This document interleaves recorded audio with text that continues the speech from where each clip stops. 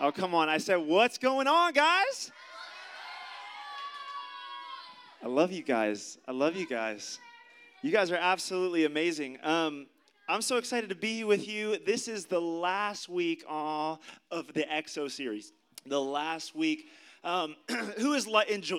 Oh my God! I just choked on my own spit. Hold on one second. Let me recenter real quick. Goose Fraba.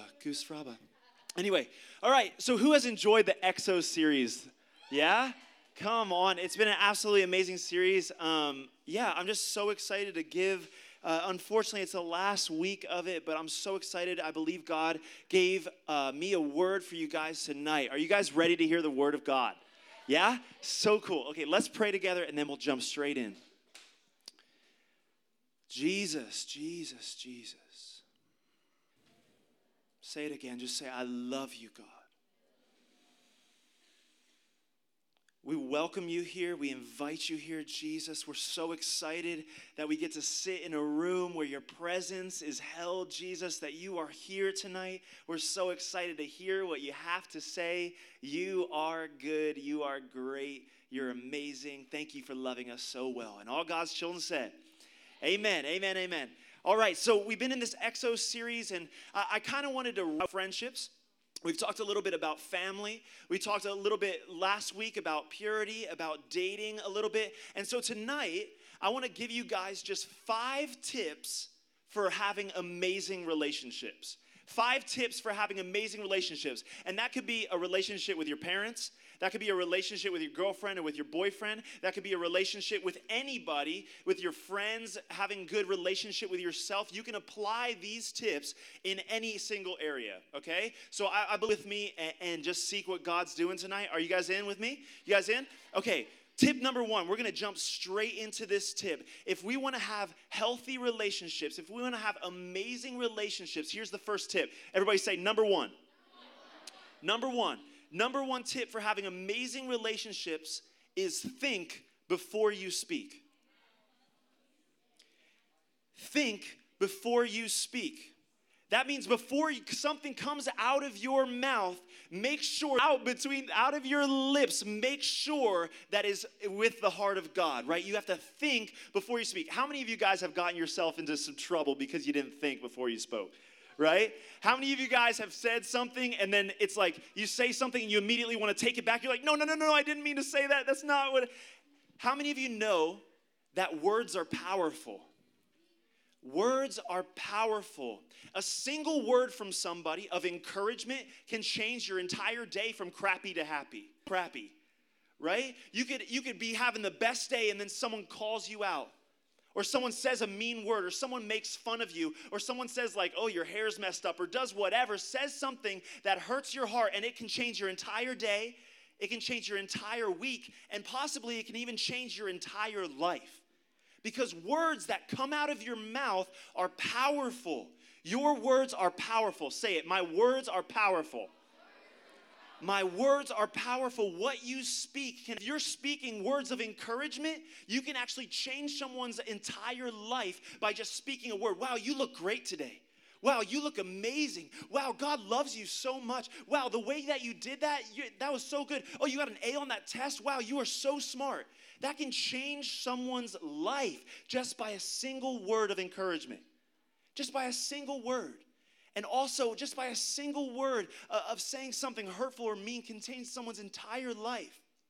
I remember this girl, we were in sophomore year of high school, and I remember her. I barely hung out with her, but I remember her because of what she said to me on this one day in language arts class when we were sitting there. She looks at me, and we're laughing, and we're smiling, and apparently I was smiling, and she looks at me, and she goes, what's that white tough stuff on your teeth? And I was like, I don't know, like, it's just I have like white spots on my 2 front teeth. And she was like, it makes your teeth look really yellow. And I was like, what? Like, who says that to somebody? That's not right. Like, insecure about it, okay? I got great teeth, you know what I mean? I'm looking good. But I remember that 8 years later, because it was just one word that she spoke to me that totally was like, it shook me up inside. And I was thinking about it all day. And I was like, are my teeth really yellow? I'm like looking in the mirror, like trying to brush my teeth like 6 times a day. Because I'm like, are you serious? Why would you say that? Because just one word can change your entire day. So we have to be careful about what comes out of our mouth. A lot of times, relationships will break apart, whether it's a friendship or you'll get in trouble maybe with your parents because you spoke too quickly before you actually thought about what you were saying. Let me give you an example. I was in college, and at my college, they had worship nights around a campfire really often. It was by this prayer chapel that we had, and it was so cool. There was this amazing fire pit there. So a lot of leaders would do, worship around the campfire with different people. And I was walking by one night, and I saw people worshiping. So I was like, oh, I'm going to get in on this. So I worship, and we're having an amazing time with Jesus. And afterwards, there was a bunch of people, standing around, and we're talking about God. We're doing all this thing. And I walk up to this girl who was actually the leader of the worship night, and she has a name tag on. And on the name tag, it says Keezia. And I was like, well, that's a weird name. And I had a friend named Kezia. So I went up to her and I was like, hey, my name's Aaron. What's your name? Is it Kezia? And this is what I said. It was so embarrassing. Okay. So I said, is your name Kezia? And then I go, oh no, is it Kezia? My name is Kezia. And I was like, it was one of those moments where I was like, no. I was like, your name's not stupid. The idea of your name is stupid. I'm like, no, you're stupid. No, I'm stupid. It's one of those moments where you're like, get me out of here, God. Call your angels, teleport me like you did to Philip, get me out of here, right? And it just made it so awkward. I basically, straight to this girl's face that I just met, I said that her name was stupid. And I was like, that's not created this distance and this separation all night. And I felt awkward the whole night, all because I spoke before I actually thought about it, right? And James 1:19, it says this. James 1:19, it says this. My dear brothers and sisters, take note of this. Take note of this. James is writing right here. He says, brothers and sisters. That means you guys. It means girls and gals, right? Girls and gals. Take notes on this.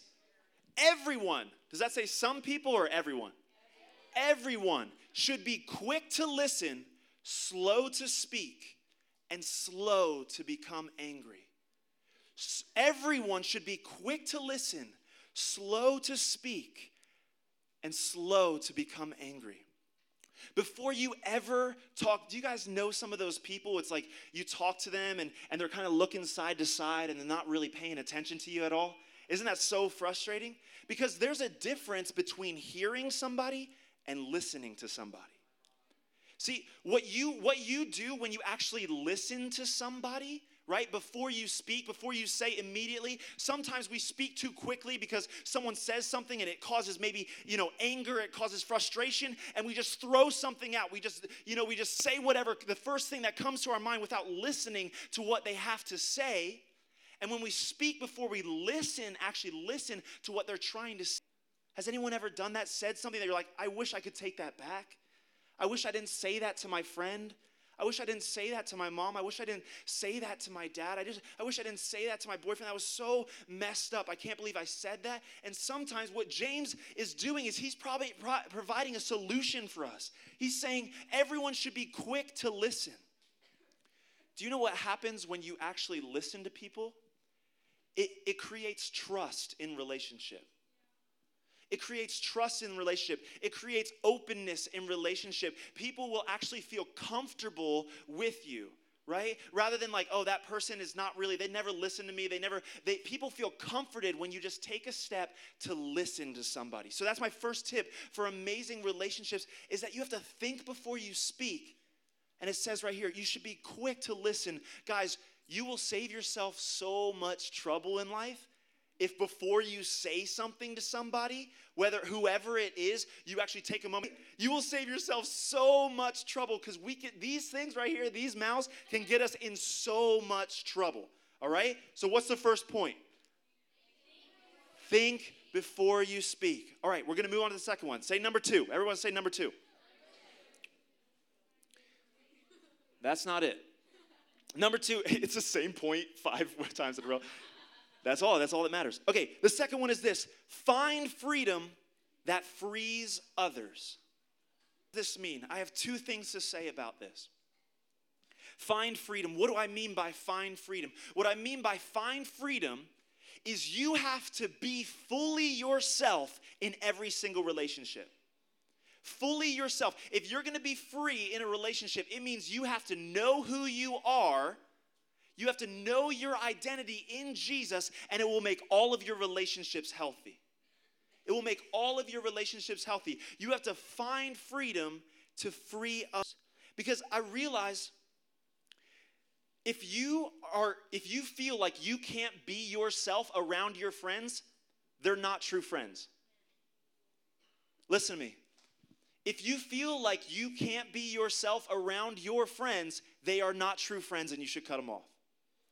If you feel like everything you do is scrutinized, everything you do is judged, everything that you do, it feels like they're making fun of you, even though they say that you like you and they say that you're their friend, but they're still and pushing you and they're not actually loving on you, they are not your true friends. They are not your true friends because what they're not doing is they're not inspiring freedom in you. If your friends aren't allowing you to be fully yourself without judgment, without expectation, without them pushing and loving on you, I'm telling you right now, it'll save you a whole lot of hurt later on. Cut those relationships off. Cut them off.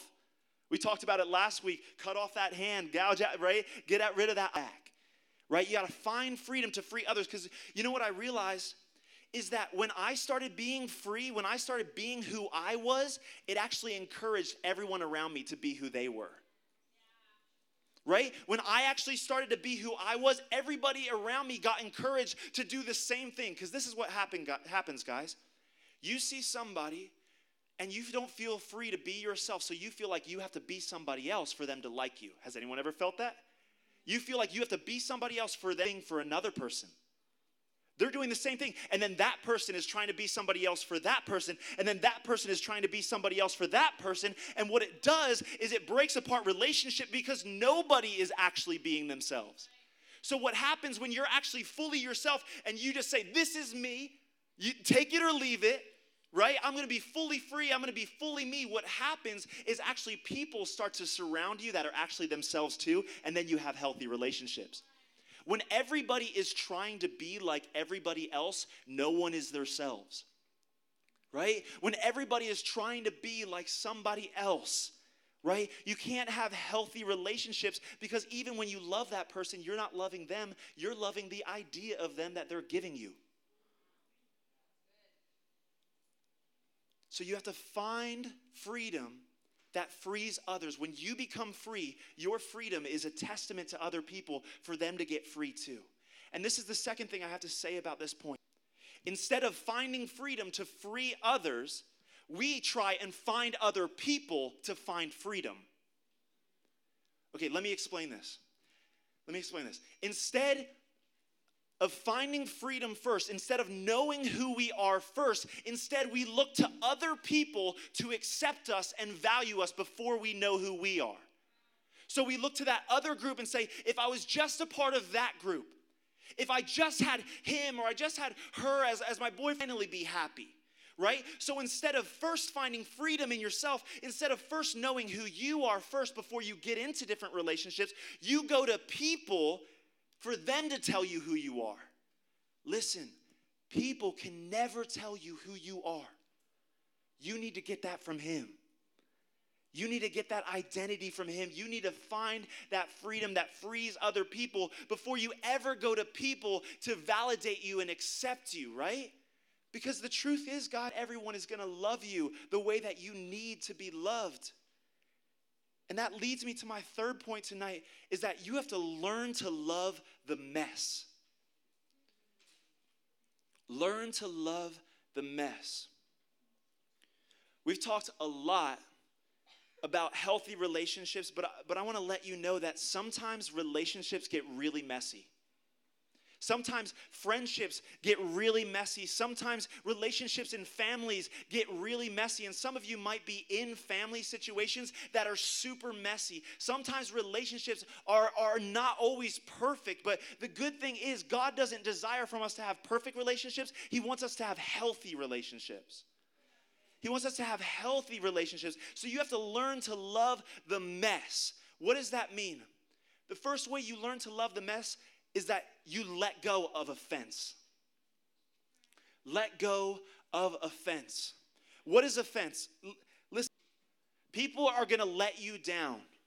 People are going to disappoint you. It's something that is going to happen. There is no perfect relationship. There is no perfect friendship. Sometimes things get messy. Sometimes things don't work out the way that you thought, but you have to learn to get over offense, to let go of offense.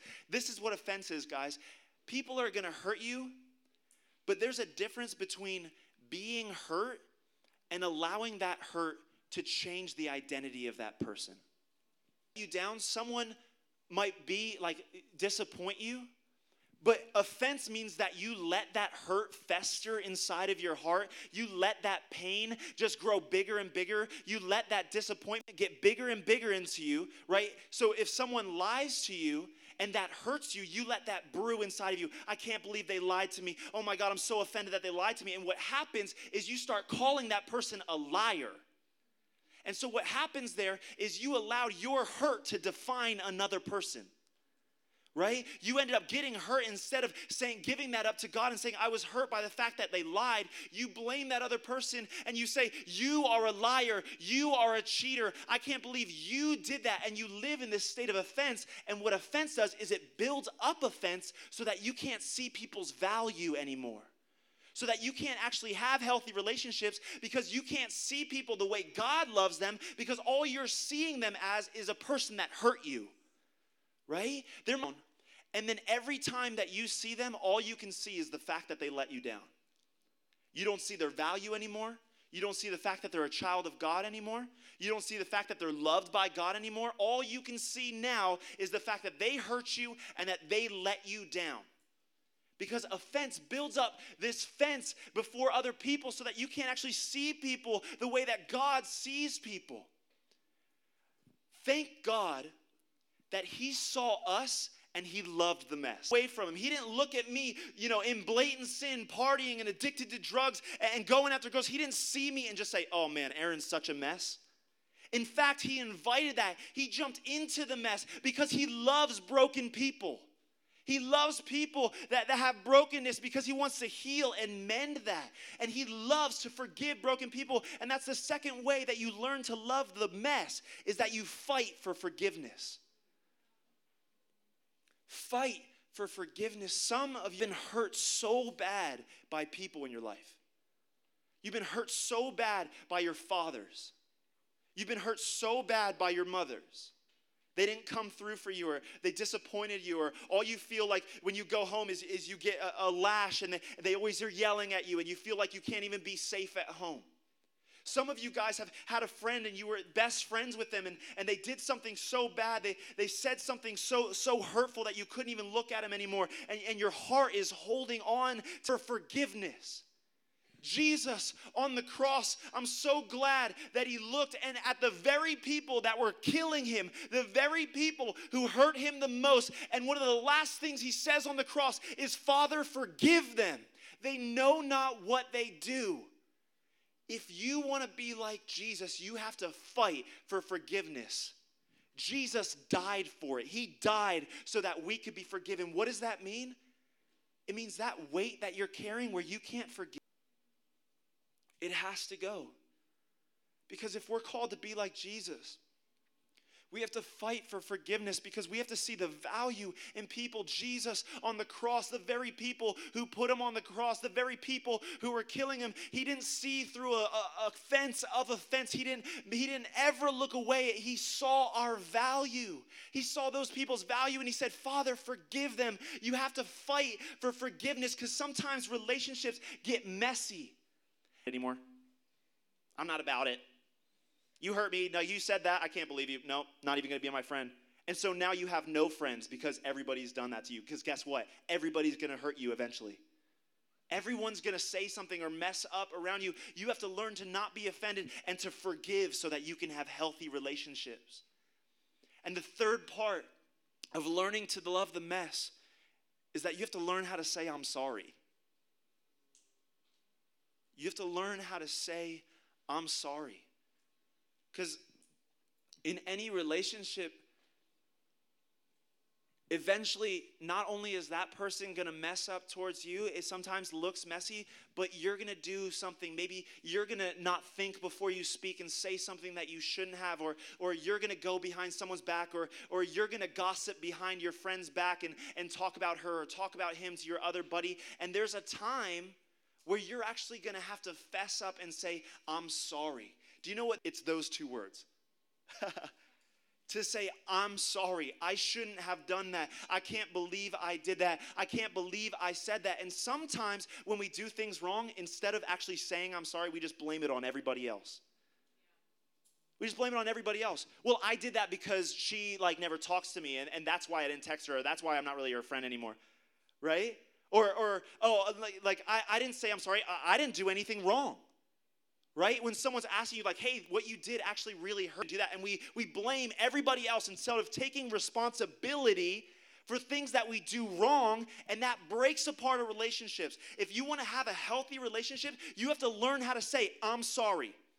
I'm sorry. I didn't mean to. I apologize. And not just say it, but actually make changes to not do it again. Right? Because I'm sorry, they're useless words unless you actually change and walk away from it and actually start loving on that person. Right? So we have to let go of offense. We have to let go of the hurt in our hearts that people have hurt us, because it's going to create so much tension and so much awkwardness and so much conflict in our lives if we don't let go of offense. We have to fight for forgiveness, and then we have to learn how to say I'm sorry. And those things will help us to learn to love that mess. The fourth point I have for tonight, everyone say number 4. It's not about you. Relationships are not about you. Friendships are not about you getting what you want out of that person. We have to learn how to switch from selfish relationships to selfless relationships. We have to learn how to switch from it's all about me, it's all about what this person can do for me. This is how a lot of even dating relationships break up. Well, I'm just dating him because he makes me feel good, and then as soon as he hurts me, it's not making me feel good anymore, so the relationship breaks apart. Right? But it's not about. Jesus represents this so well. It says Jesus knew. He's sitting with his disciples at this moment. It's right before he's about to go and die. He says Jesus knew that the Father had put all things under his power, and that he had come from God and was returning to God. So he got up from the meal, took off his outer clothing, and wrapped a towel around his waist. After that, he poured water into a basin and began to wash his disciples' feet, drying them with the towel that was wrapped around them. Guys, think about who Jesus is. He's God. He came straight from heaven into earth. And how does he show love to his disciples? How does he show love to his friends? It's not by saying, worship me. If anything, his disciples should have been washing his feet. But what he does instead is he says, this will be an example for you. This is how you treat your friends. I'm going to serve you. I'm going to get down on my knees. I'm going to get dirty. Washing feet at this time was something that slaves did. But Jesus, the King of the universe, the King of kings, the God who made everything, the God that we worship, got down on his knees and served us. He washed the dirtiest part. They didn't have, sneakers back in the day. They were all wearing sandals. You know how dirty their feet were? They didn't have paved roads and nice roads. They were walking in dirt all day. And Jesus gives us an example to say, relationship, whatever it is, it's not about you. It's about you not being selfish, but being selfless and serving, loving, and putting another person above yourself. It says this in Philippians 2. Do nothing out of selfish ambition. Do some things. Wait, what does it say? It says, do nothing out of selfishness or vain conceit. Rather, in humility, value other people of interest, but each of you to the interests of interests of others. Do you know how relationships work and stay healthy? It's when the relationship isn't about you, but you actually love the other person more than you love yourself. You actually want to serve that person, and it's all about what they want. And when you sacrifice and you actually give up what you want for that other person, what happens is that other person is also inspired to do the same thing. And then when both people are loving on each other and put the closest bond you can think of. Because when it's all about you guys, when it's all about you, when you're thinking it's all about me, it's all about what this person can give me, it's all about how this friend treats me, when it's all about you, relationships tend to just break apart. You know why? Because that friend probably gets tired of you. They probably get tired of you.